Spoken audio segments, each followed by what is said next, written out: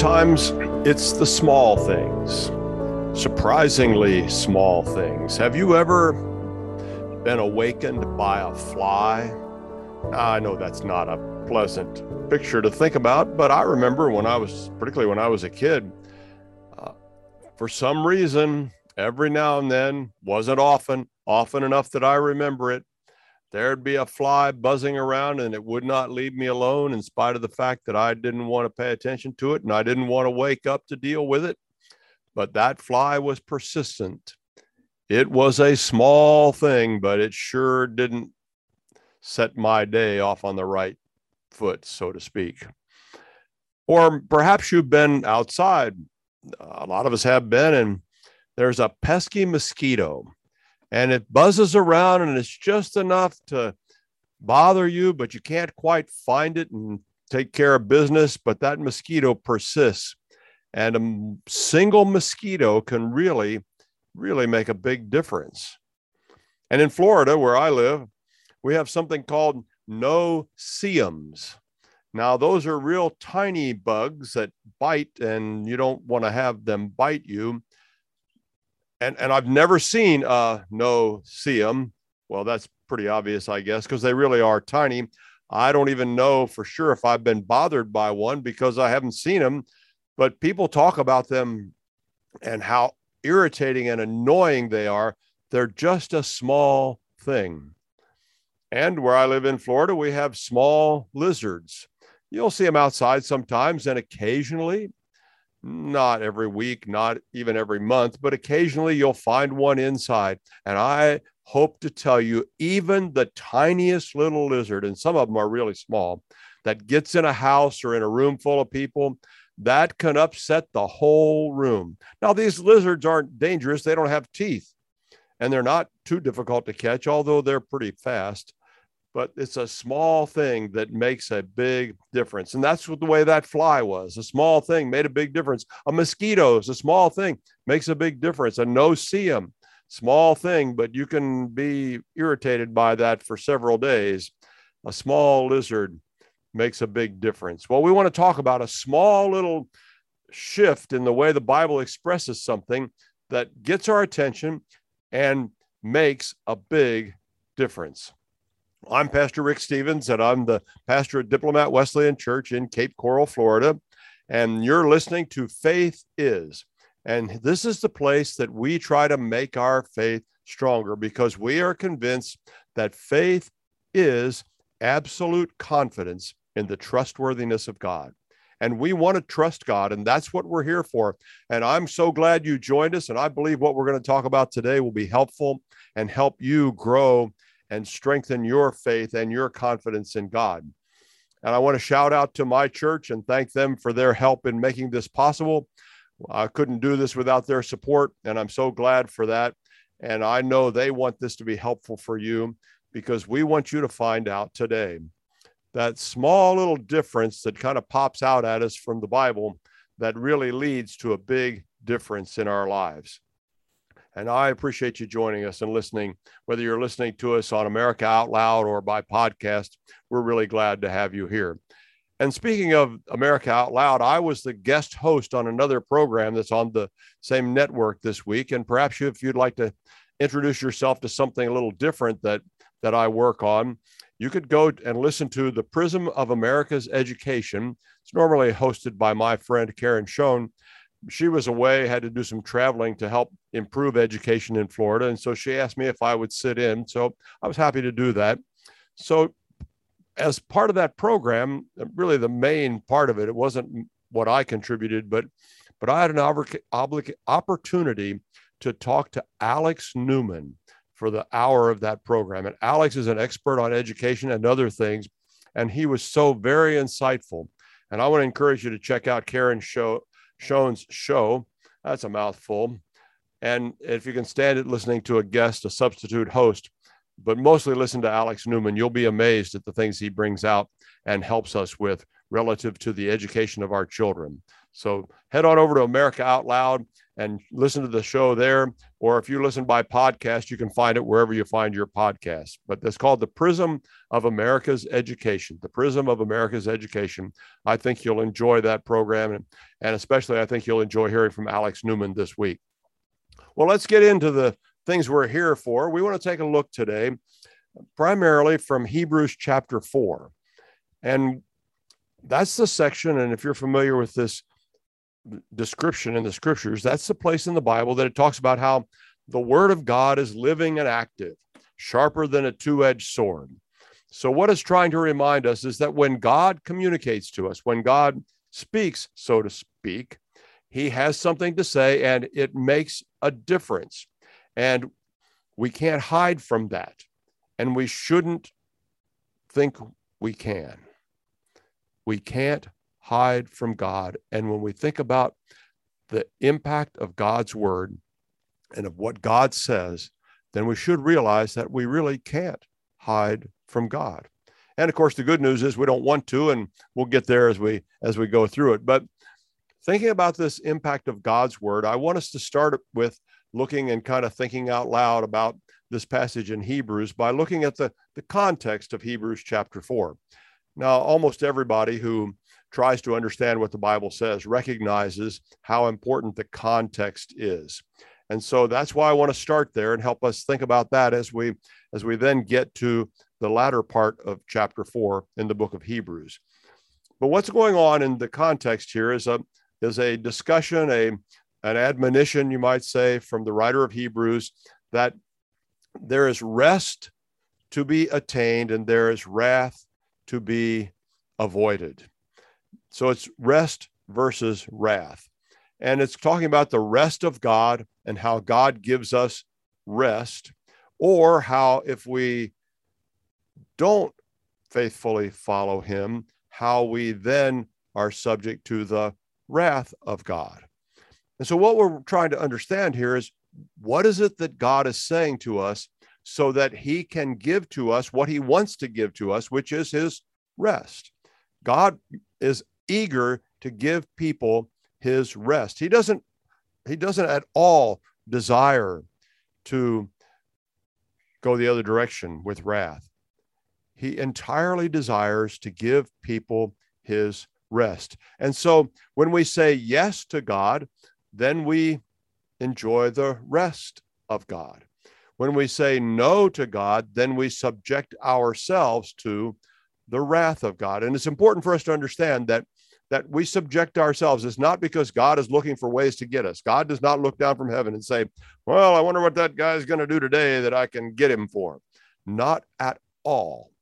He looks down from heaven and extends to us the opportunity to say yes. He desires for us to say yes, so that then we can enter into his rest. So what's going on here in Hebrews chapter 4 is really a warning against disobedience, a very strong warning, I think you'll see, and a very eyes open, no hidden agenda on God's part, simply a straight ahead warning that he wants us to follow what he says. So Hebrews is a little bit of a dense book, and I noticed in some of the English translations that I was looking at to prepare for the time together that we have here today, that some of the language in the translations was just a little harder to follow. So I thought, well, let's use the Message. The Message is a fine English translation. It's not usable for everything. I use it sometimes, like today. I would encourage you, if you like it, just use it, just read it. Because remember, like I've always said, the best English translation is the one you'll read. And many of them are fine translations, but I want you to find one that speaks to you, that you can understand, so that you can enter into, as we're saying today, and as Hebrews says, you can enter into God's rest. So I chose the Message, and I'm going to read some verses here so that we can kind of understand the context of what's going on leading up to verse 12, and the primary focus, the primary point that's made a little later than verse 12 in this fourth chapter of Hebrews. So let's read it and let's think out loud along the way with it so that we can kind of understand the context that leads us to the end of the chapter. So beginning with chapter 1 from the Message, Hebrews 4, chapter 1. For as long then as that promise of resting in him pulls us on to God's goal for us, we need to be careful that we're not disqualified. Now notice it says it right up front, just what I said a minute ago, God's goal for us, the promise of resting in him. He wants to pull us toward that. No barriers, just pull us toward that. We, back to verse 1 again, we need to be careful that we're not disqualified. We received the same promises as those people in the wilderness, but the promises didn't do them a bit of good because they didn't receive the promises with faith. If we believe, though, we'll experience that state of resting, but not if we don't have faith. Remember that God said, exasperated, I vowed, they'll never get where they're going, never be able to sit down and rest. And let's stop right there. These were God's words as given to us in the Message. Exasperated, I vowed. This is God speaking. Exasperated. Think of that. Exasperated, I vowed, they'll never get where they're going, never be able to sit down and rest. See, God had tried so hard to get them to go in the right way. And it's as though God is at wit's end. And I know it's a little daunting to think of God that way. And to be sure, God is far beyond human experience, even the idea of being exasperated. But nonetheless, that's the way he expresses it to us, that God says, exasperated, I vowed. They'll never get where they're going, never be able to sit down and rest. See, God wanted them to have the rest, but they just didn't because they didn't receive the promises with faith. They didn't have, as we've said here, they didn't have absolute confidence in the trustworthiness of God. And so God is just, what do I do now, so to speak? Well, let's continue on in Hebrews chapter 4. God made that vow even though he'd finished his part before the foundation of the world. Somewhere it's written, God rested the seventh day, having completed his work. But in this other text, he says, they'll never be able to sit down and rest. So this promise has not yet been fulfilled. Those earlier ones never did get to the place of rest because they were disobedient. God keeps renewing the promise and setting the date as today, just as he did in David's psalm centuries later than the original invitation. Today, please listen, don't turn a deaf ear. So there again, you see the whole idea of that God wants his people, he wants all people to walk with him to find that rest. Notice how it says here, those earlier ones, in other words, people years before, never did get to the place of rest because they were disobedient. And that's an important understanding. It's important for us to understand that God expects us, calls us, helps us, encourages us, cheers for us, wants us to be obedient. And they didn't get to the place of rest because they were disobedient. So the clear contrast that we're thinking about today is obedient to God or disobedient. Obedient, rest. Disobedient, as we said, wrath. Let's continue in Hebrews chapter 4. And so this is still a live promise, the live promise of rest that God offers. This is still a live promise. It wasn't canceled at the time of Joshua. Otherwise, God wouldn't keep renewing the appointment for today. The promise of arrival and rest is still there for God's people. Still there for you. Still there for me. God still invites people to walk with him and find his rest. All right, so I interrupted the reading. So let's pick it up again. The promise of arrival and rest is still there for God's people. God himself is at rest. And at the end of the journey, we'll surely rest with God. Now, there's a picture. There's an aspiration. See, that's the point of God communicating with us, is to get us to the point, to the place, to the time when we'll rest with him. Continuing from the Message. So let's keep at it and eventually arrive at the place of rest. not drop out through some sort of disobedience. Notice it says, not drop out through some sort of disobedience. So God says he wants us to continue on, to not be discouraged, to not veer off the track in disobedience, but to follow him. And we need to take heart at that and do that exactly. Now, in the next verse, and we'll get there in a minute, it begins to talk about how effective God's word is. And I want to point that out in a story that, well, maybe most of us are familiar with, but a lot of times the stories of the Bible are very, very helpful for us, very instructive, so that we can understand what God is up to. And now we're about to consider and about to talk some more about this very effectiveness of God's word, that it really gets to the heart of things. And it's expressed in different ways in different English translations. But essentially, it's saying that you can count on God and his word to get right to the heart of things and leave no question about what God is thinking, talking about, wanting us to understand when it comes to obedience or disobedience. So there's a story, and this one really shakes up a lot of people, but I think it's really insightful. And if it shakes you up, then hear the word of the Lord, right? But let's understand that here is a very good example of the way God just cuts through all the baloney, all the stuff, and gets right to the heart of things for us. And his word does that. So this is a story of Jesus from Mark's gospel, and Jesus is out and about like he often was. And this comes from Mark chapter 10, starting at verse 17. You may recognize it. If you're familiar with it, we often call it the story of the rich young ruler. And I'm again reading from the Message, and it makes a lot of sense. I think you'll enjoy the way that Eugene Peterson has put this together for us. The Message is really a great gift of God to the people of God, and we give thanks for all of those. So here we go, chapter 10 of Mark, verse 17. As he, and this is referring to Jesus, as I said, as he, Jesus, went out into the street, a man came running up, greeted him with great reverence, and asked, "Good teacher, what must I do to get eternal life?" Jesus said, "Why are you calling me good? No one is good, only God." Well, let's just pause right there and remind ourselves this is a really brilliant way the writer of Mark reminds us that Jesus is God, fully man. We understand all of that, but it's really important that Jesus is clarifying in a rather unique way.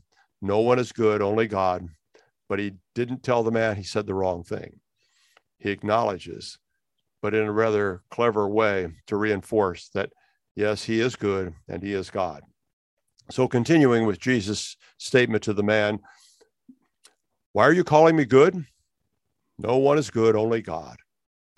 You know the commandments: don't murder, don't commit adultery, don't steal, don't lie, don't cheat, honor your father and mother." Okay, so Jesus did answer the young man's question. The young man said, "What must I do to get eternal life?" He was concerned about eternal things. We should be too, by the way. Those things last. It's a long time when you think about eternal things. And so he says, "What must I do to get eternal life?" It's also important to notice that he asked what he should do. And sometimes we think we have no responsibility in following Jesus, no responsibility of faithfulness, but we really do, because that's the heart of obedience versus disobedience, isn't it? That we have to do the right thing. And so Jesus reminds him that he's God, and then he spells out common, concrete things. Don't murder, don't commit adultery, don't steal, don't lie, don't cheat, honor your father and mother. We would say that comes right out of the 10 Commandments, wouldn't we? And it's very clear. There's no doubt about what Jesus is saying the man needs to do. No mystery, no trickery, no, well, kind of, sort of, what do you mean by this? No, he just puts it out there. And the man replies, "Teacher, I have from my youth kept them all." Wow, that's a bold statement. That always stops me when I read this story. That is a bold statement. I've kept them all. Well, good for him. I'm not sure all of the rest of us could be quite that good, you know. We just kind of We have our moments. I hope we haven't done anything like murder or adultery, but, I just think we need to face up to some of those kind of things. But he said he kept them all. Good for him. Again, nothing mysterious here. No trickery. No kind of, sort of. No, well, maybe I did, maybe I didn't. No misunderstanding of Jesus' expectations. 100% straight up. And he says he's kept them all. Continuing from Mark 10 in the Message. Jesus looked him hard in the eye and loved him. I know you think I'm stopping every time I read a sentence. Well, that's often the way it seems to me when we unpack some of these things. But forgive me, I don't mean to interrupt the story, but we want to make sure we understand what's going on here. Jesus looked at him intently. Interesting the way this translation says, looked at him hard in the eye. Jesus saw him through and through. Jesus knew him through and through. Jesus knew what he might prefer to be hidden. Jesus knew. And Jesus' response to looking at this man and knowing all about him was, and loved him. Take a breath and think about that one. Jesus looks at you. He knows all about you. He knows your ups and downs, your ins and outs. He knows the things you're trying to hide from him. He knows the things you've not hidden from him. He knows your wishes, your dreams, your fears, your hopes, your dreads, everything. But when Jesus looks at you, just the way he looked at this man, he loves you. That has to be included in any understanding of obedience versus disobedience, particularly in the light of this story. Jesus loved him. And then Jesus said this, after he'd seen him, after he, as the scriptures say, after he saw the man so thoroughly and yet loved him fully, Jesus said, there's one thing left. Go sell whatever you own and give it to the poor. All your wealth will then be heavenly wealth, and come, follow me. Now we read that and we go, oh, dear me. What a thing for Jesus to say to someone. Go, what did he say? Go sell whatever you own and give it to the poor. All your wealth will then be heavenly wealth. Come follow me. When Jesus saw this young man, he knew something about him. Apparently the man didn't know this himself, but Jesus saw him and he loved him and he wanted him to have what he requested, eternal life. And so Jesus laid it out. The word of God to this man was, go sell your stuff, give it away, come follow me. Obviously, by the man's reaction, we'll get there in just a second, Jesus nailed it. But here's the other thing, and think about this as we go ahead and unpack the man's reaction. Jesus gave him the same type of invitation he gave his other disciples. Come, follow me. Here's a man who had the invitation to follow Jesus. We might say to be an insider with Jesus. He was invited to come and follow. That's a big deal. Jesus didn't say that to a lot of people. Well, he says it rhetorically, and he means it to all of us that we need to be his followers. But in that day and that time, he invited a few people into his inner circle. And it looks to me like he's inviting this young man into his inner circle. Go sell all your stuff. Come follow me. Well, you would think, knowing what we know, that anybody would say, well, that's a better deal than I ever could have imagined. To walk with God himself, to be a part of what he's doing. But as soon as Jesus said that statement, continuing in the Message, the man's face clouded over. This was the last thing he expected to hear, and he walked off with a heavy heart. He was holding on tight to a lot of things and not about to let go. That tells you a lot. See, Jesus cut right through it. He knew what his problem was. He knew what Can we be so bold to say? Of course we can be so bold to say. He knew what was keeping him away from eternal life. All this stuff he was hanging on to. The man turned away because he had a lot of stuff. Story continues. Looking at his disciples, Jesus said, "Do you have any idea how difficult it is for people who have it all to enter God's kingdom?" The disciples couldn't believe what they were hearing, but Jesus kept on. "You can't imagine how difficult. I'd say it's easier for a camel to go through a needle's eye than for the rich to get into God's kingdom." That set the disciples back on their heels. "Then who has any chance at all?" they asked.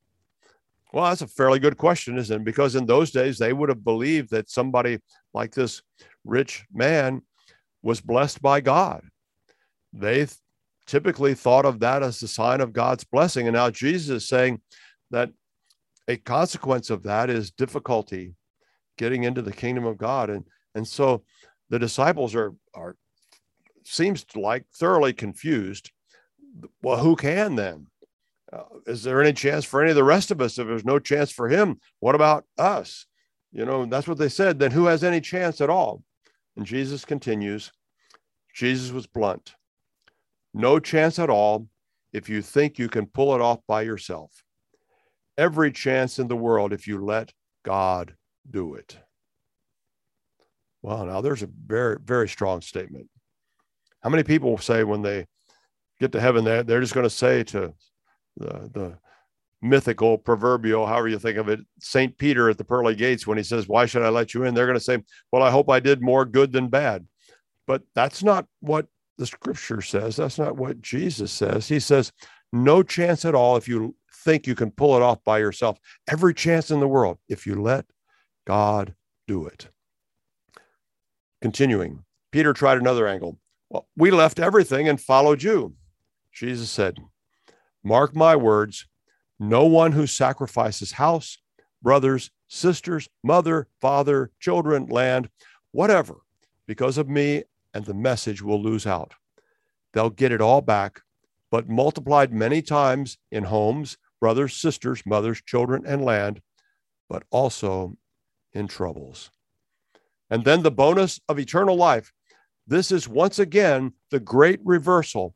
Many who are first will end up last, and the last first. See, Jesus cuts right through all the stuff, and he says it's worth it to follow him. He says, don't worry about what you've lost. Think about what's ahead. In light of Hebrews, we'd say, think about the rest of God that awaits us. Here we would talk about eternal life because of the man's question. And Jesus calls it, not only will you not lose what you think you're going to lose in this life, but you're going to have the bonus of eternal life. Well, that's really good news, don't you think? That's very good news. So we've come a little distance here. We've talked about a number of things. We've talked about the rest of God, and that's the context of Hebrews here. And so much of understanding the Bible has to do with context. And so it's the idea that God wants to give his people rest. But the story in what we call the Old Testament was that so many times the people resisted God and didn't obey. And so he would not let them into his rest.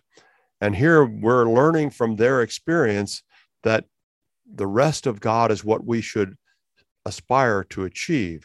And we do that by obeying God.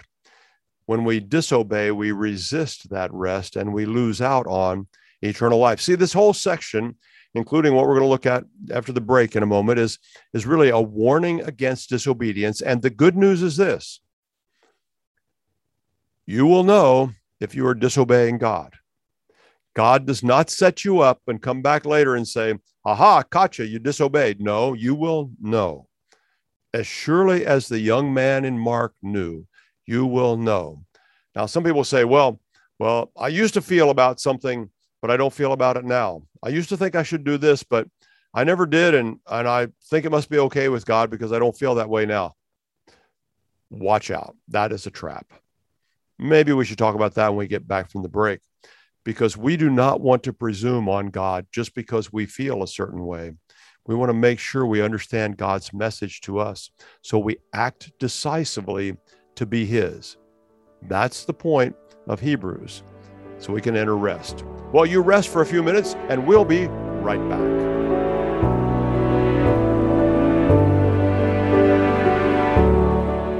Trouble getting to sleep and staying asleep can be infuriating. Your mind races, you toss and turn, and the harder you try, the harder it is to drift off. And today's digital age makes it even harder. You're not alone with this struggle. Poor sleep affects over 70% of Americans. Even the Centers for Disease Control labeled insufficient sleep a public health epidemic. To take back your sleep, Healthy Cell has created REM Sleep, the only sleep supplement made to support all 4 stages of human sleep, with calming herbs, amino acids, and sleep hormone support, delivered in a patent-pending, pill-free, ultra-absorption microgel formula that tastes great. Fall asleep, stay asleep, sleep deeply, and wake up refreshed with Healthy Cell's REM Sleep. Go to healthycell.com and use code OUTLOUD for 20% off your first order. That's healthycell.com, HEALTHYCELL, and use code OUTLOUD for 20% off. You know, Healthy Cell is a terrific lineup of products. They have products that are pill-free, gel-packed vitamins. Looking for better sleep, focus, and energy? Check out Healthy Cell, the leading innovator in nutritional supplements for cell health. Healthy Cell has a product that helps REM sleep, helps you fall asleep, stay asleep, sleep deeply, and wake up refreshed with Healthy Cell's REM Sleep Supplement. The only sleep supplement that's designed to support all stages of sleep. And boy, is it needed now during all the stress of the COVID-19 pandemic. So go to healthycell.com and use the code OUTLOUD, all capital letters, OUTLOUD, for a 20% off your first order of any product from Healthy Cell. I use them every day. I believe in them, and you should too. Let's get real. Let's get loud on America Out Loud Talk Radio.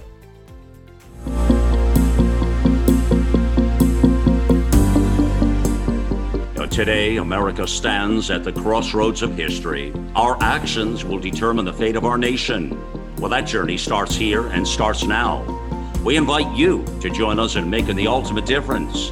Subscribe to our podcast and newsletters. Turn notifications on and stay in the know. You'll find all that back at AmericaOutloud.com. Liberty and justice for all.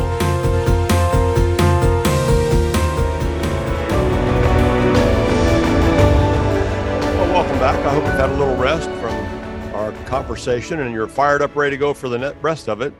And we ended by talking about the aspiration of God's rest and by my suggesting that occasionally some of us have heard God's voice and we have, well, for lack of a better word, and maybe not to be overly difficult, we've resisted and we never did follow through. We heard God say, you need to stop this. And we just thought, well, it's not so bad. I must be misunderstanding, whatever. And so we just never stopped. Or maybe we heard God say, you know, I really want you to do this. I have this mission for you in life, something for you to do. And we just kind of dithered and thought, no, surely God can't use me. Surely there's somebody better. I'm not able to do this, or I'm not a pastor, or I'm not. And we sound a lot like Moses at the burning bush trying to tell God, go choose someone else. And that's really what Moses said to God there. It's just remarkable. God didn't go choose someone else. And Moses finally did lead the people out of Egypt. But what happens to us when we have heard from God and we've just kind of brushed past him, shall we say, and we didn't respond?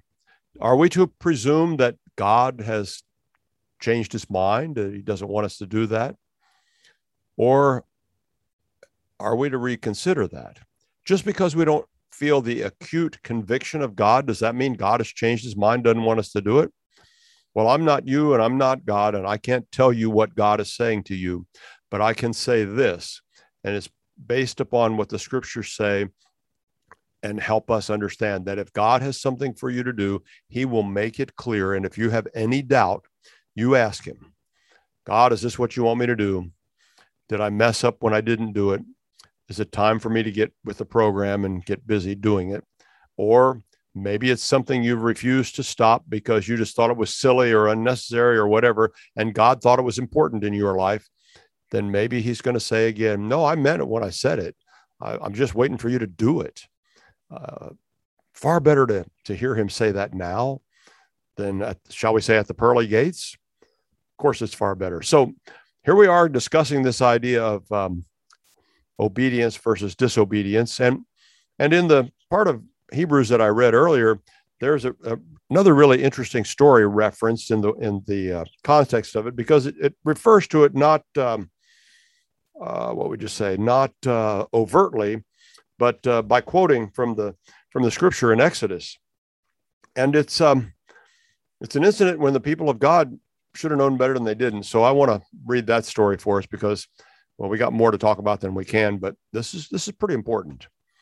So in Exodus 17, let me just read the story. Directed by God, the whole company of Israel moved on by stages from the wilderness of Sin. They set camp at Rephidim, and there wasn't a drop of water for the people to drink. The people took Moses to task, "Give us water to drink." But Moses said, "Why pester me? Why are you testing God?" But the people were thirsty for water there. They complained to Moses, "Why did you take us from Egypt and drag us out here with our children and animals to die of thirst?" Moses cried out in prayer to God, "What can I do with these people? Any minute now they'll kill me." God said to Moses, "Go on ahead of the people, taking with you some of the elders of Israel. Take the staff you used to strike the Nile and go. I'm going to be present before you there on the rock at Horeb. You are to strike the rock. Water will gush out of it, and the people will drink." Moses did what he said, with the elders of Israel right there watching. He named the place Massah, or testing place, and Meribah, quarreling, because of the quarreling of the Israelites and because of their testing of God when they said, "Is God here with us or not?" See, that's another one of those clear illustrations that is referenced in Hebrews by the quotation. And it's very clear. It's such a significant point that here God has led the people out of Egypt, delivered them from slavery, and they come to a place where they need water. Well, I'm pretty sure God knew they needed water. I doubt if he was surprised by that. It's an arid area of the world. If you ever get to visit Israel, and I hope you do, you'll discover that, and you'll learn that they had to set up camp. They had to build their cities near a water supply. So this wasn't a surprise to God, but they complained about it. They complained about it. How come, God? What are we going to do? Die because we don't have water?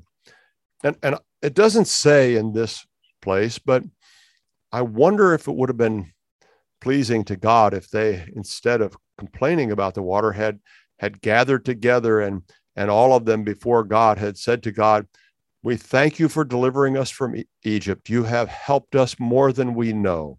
You've led us this far, and we have every confidence that you are going to provide for our needs. And right now we need water. And you know as well as we know that if we don't have water, we will die. But we have you. We have you, Yahweh. We have you, the God who delivers. Will you remember your people now and provide us with water? We know you can, and we are trusting you to do just that." What might the outcome have been differently if they had expressed their confidence in God instead of their complaint to God?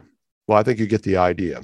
And that's kind of what we're trying to think about here in terms of obedience versus disobedience. Where are we going to come down on this business of faithfulness to God and doing what God calls us to do? That's a very, very pivotal understanding in all of this. All right, so we're kind of going back and forth, and that's okay, isn't it? We're trying going back and forth between some passages in the scripture, some stories that teach us what we want to know, and this passage in Hebrews. Now, in Hebrews, we are at chapter 4, and I said that some of this is a little dense because just the way the English has translated it. And I've used different translations. I want to go back now, and partly because it's just a little more familiar to those of us who know the story, and look at Hebrews chapter 4, verses 12 through 16. And I want to take the NIV and then have some thoughts that'll kind of point us in the right direction as we finish up this idea of obedience versus disobedience. So Hebrews chapter 4, starting with verse 12 from the NIV. For the word of God is alive and active, sharper than any double-edged sword. It penetrates even to dividing soul and spirit, joints and marrow. It judges the thoughts and attitudes of the heart. Nothing in all creation is hidden from God's sight. Everything is uncovered and laid bare before the eyes of him to whom we must give account. Well, again, we're reminded that the word of God is active, alive. And I guess that's not a surprise because we remember creation, and God spoke all of existence into creation. And it's a marvelous thing that what God did. And it tells us here that the word of God gets right to the heart of things. It's another translation. The Message talks about the word of God compared to a surgeon's scalpel who cuts right to where it needs to be cut so that things can be healed, made better. They use that kind of allusion. Here it uses a little different one in this English translation. But the whole idea is that you're not going to hide from God. Can't hide from God. So many people sometimes try to hide, can't hide from God. Just give that up. We can't do it. And then it continues. Yes, we can't hide from God, but guess what? Therefore, since we have a great high priest who has ascended into heaven, Jesus, the Son of God, let us hold firmly to the faith we profess. For we do not have a high priest who is unable to empathize with our weaknesses, but we have one who has been tempted in every way, just as we are, yet he did not sin. Let us then approach God's throne of grace with confidence so that we may receive mercy and find grace to help us in our time of need. Well, there's a very small adjustment here that I want to make sure we don't miss. I said at the beginning of the program that sometimes small things make a big difference, and this small difference highlights a huge difference.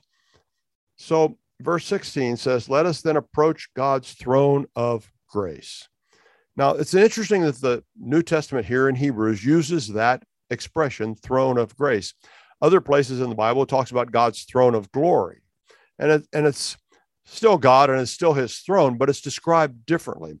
Now, you remember the glory idea of God was well displayed at Sinai when he came down and the mountain shook and the thunder rolled and the smoke billowed. It was a magnificent and awesome display of God's glory. He came down and he was not approachable. Only Moses could go up. God said, stay back or you'll die. And so people stayed back. That was God's throne of glory.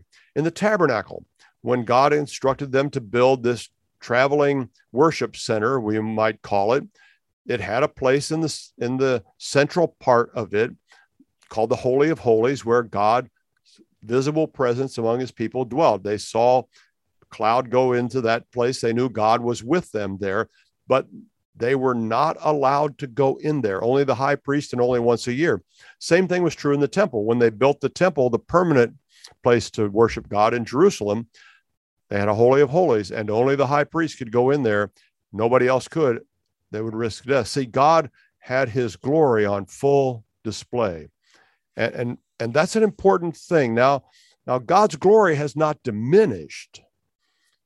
But when Hebrews uses the expression throne of grace, it's giving us an idea that there's a different way now to approach God, a different basis upon which we can come into God's presence.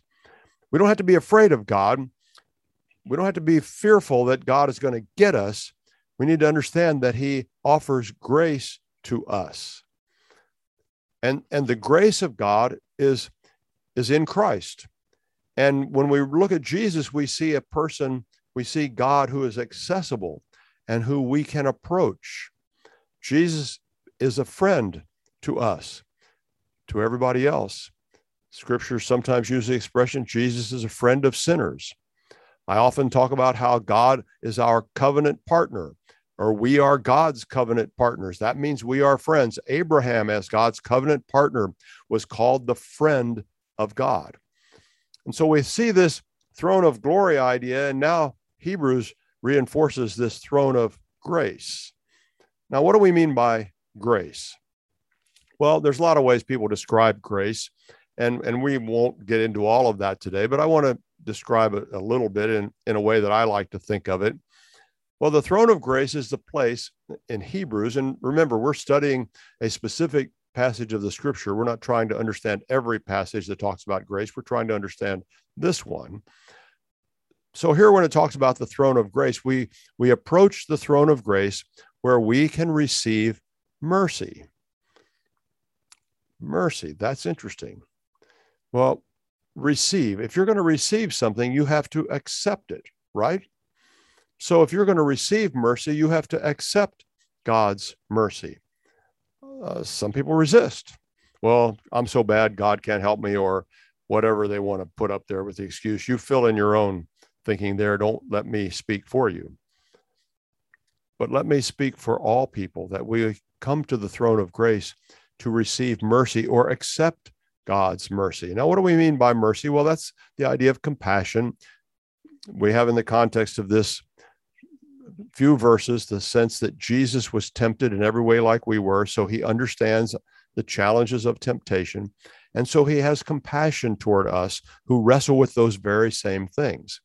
And this idea of receiving mercy, accepting mercy here, carries with it the idea that this is mercy toward an offender. And so we who have offended God by our sin, then we come to the throne of grace to receive mercy, to accept compassion toward us as an offender. And God welcomes us to his throne of grace. Remember, God's intent is what? To get us in a position to enter into his rest. So we receive mercy. That's one of the things that it talks about when we approach God's throne of grace, and we find grace. Now, I heard it uses that same word, throne of grace and find grace. Well, we need to think about grace then, I guess, if it's going to be mentioned that much. Well, the idea of find is to discover that there is grace with God. And it's also related in that whole word and understanding to attain grace. Now, what do we mean by grace? Well, there's a few ways that we sometimes talk about it. I like what I heard in a song many years ago. My children listened to it, and that's how I happened to hear it. I never forgot it. When you get what you don't deserve, it's a real good thing. Well, that's grace.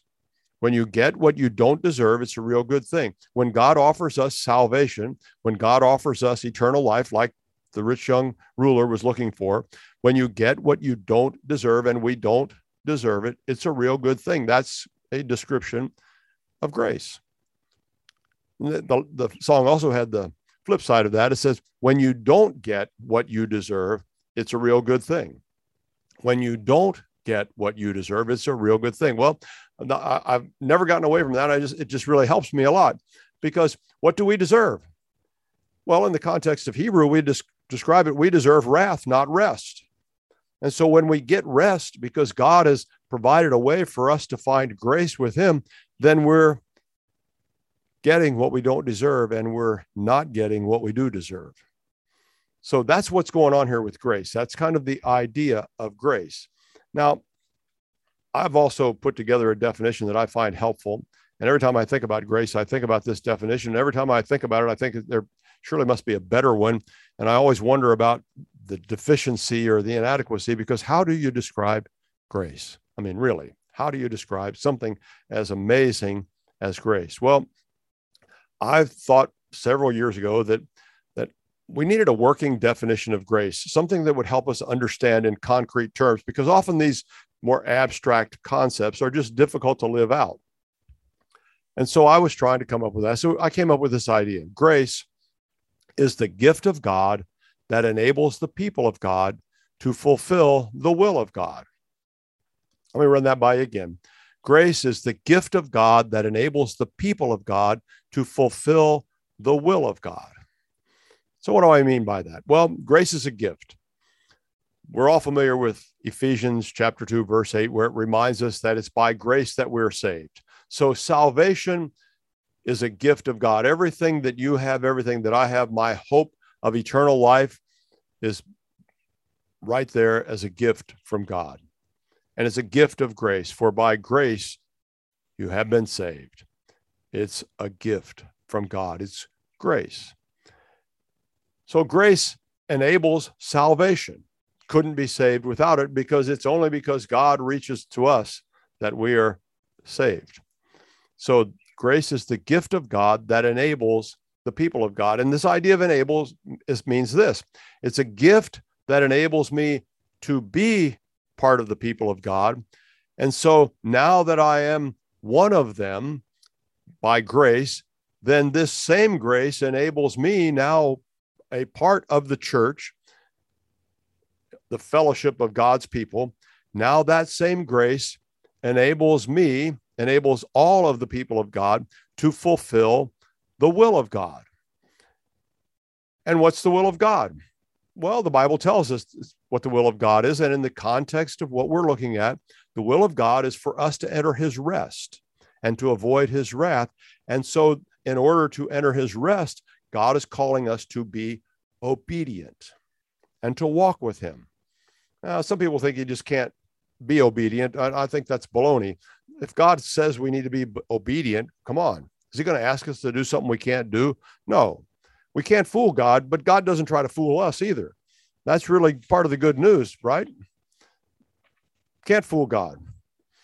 So let's take just a little bit more time on this idea of grace before we leave it.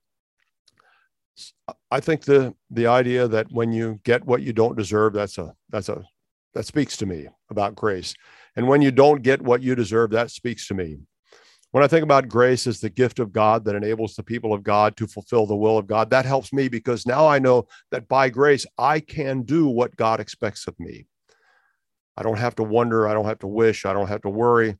I just have to receive, discover, attain mercy and grace at the throne of grace. So what do I mean by grace? How do we kind of access grace? Because it's not something you can go down to the store and buy. Oh, mercy. Don't even think about that. It's not something you can show up to church and if you put enough in the offering, you get grace. Don't even think about that. That's just unthinkable. Well, often I will say to people that if you're concerned about your spiritual well-being and you're struggling with that, one of the things that you need to do consistently is put yourself in the stream of grace. Now, I'm not quite sure where I got this idea to call it the stream of grace. It occurred to me many years ago. I still think it helps, because if we're going to encounter the grace of God, if we're going to come to the throne of grace, we have to put ourselves in the stream of grace where God can find us, where God can talk to us, where God can help us. Because if it's his word that teaches us what we should do and what we should not do, then we have to put ourselves in a place where we can hear from God. So when you think about putting yourself in the stream of grace, that's one of the reasons that I say pretty consistently, you need to show up to church every weekend. Maybe your church meets on Saturday, maybe it meets on Sunday. I'm not so concerned about the day of the week. I'm concerned about whether you're there every week. Does that make sense? Too many people think it's kind of optional. Well, put yourself in the stream of grace. If you want to hear from God, if you want to attain grace, if you want to discover what grace is about, put yourself in that stream of grace and participate. Take part in the activities of that church, maybe a Bible study, participate in the worship, pay attention when the pastor speaks. Another way to put yourself in the stream of grace is to read the Bible. Read the Bible stories. If you find the Bible difficult, find a translation you can understand or listen to it. There are plenty of recorded options, and put yourself in the stream of grace, because then God can speak to you. And God wants you to clearly understand what he expects. We can't fool God. I see people try to do that from time to time. I see them hope that God will look the other way from time to time. But really, we know when God is talking to us, and we know when God expects us to do something. We shouldn't try to run away from that. Sometimes how do you get through to people to help them understand that God sees everything? That's the point of Hebrews chapter 4, particularly starting at verse 12. You can't fool God. Well, take that the next step. Why would we want to fool God? I mean, God is offering us his rest. That's what Hebrews chapter 4 is talking about leading up to this. God wants us to enter his rest. He was exasperated by the people who would not enter his rest. So why would we want to fool God? He offers us the opportunity by grace to come to his throne of grace, to receive mercy, to understand his desire to reach toward us, the offender, to make us new and to help us discover grace and attain what God has for us, his rest. You see, we can't fool him, and he offers us the opportunity not to be fooled. And he doesn't attempt to trick us either. See, God is for us. That's very clear in the passage where it talks about how Jesus knows our weaknesses because he understands temptation. Jesus understands temptation, and we're not saying from this scripture that he was tempted by everything that you're tempted by. No, he's tempted in the same way that you're tempted, and so he understands the nature of temptation and how easy it is to give into it. But the Bible assures us he did not. He did not sin. You know, the big difference between Jesus and us, people say, well, Jesus was God. Yes, he was. But Jesus was also a human. You know the big difference between Jesus as a human and us? The big difference between Jesus as a human and our human experience is that Jesus did not sin. And that's remarkable. That's can we say that's huge? That's just blow you away territory. Because here's Jesus who understands completely what it's like to be human, who can understand us, can see us in the same way he saw that rich young ruler, and knows us and loves us. And he did not succumb to temptation, but he took care of sin on the cross so that we could then receive mercy, that we could find grace, and that we could walk in newness of life. And we, as Hebrews says, can enter into his rest and avoid his wrath. Well, I don't know about you, but a lot of days I could stand arrest. And so when I think about what God is offering us, that one day, it'll be all rest. And I hope you'll be there with the great company of God's people. I hope that you'll allow this small change in the scriptures to work a big change in you so that you see God as accessible and eager to know you. Because together, we want to have faith in God. We want to have absolute confidence in his trustworthiness. And we want to discover grace day by day so that he can restore our souls. May it be true for you and yours this week. I'll see you next week.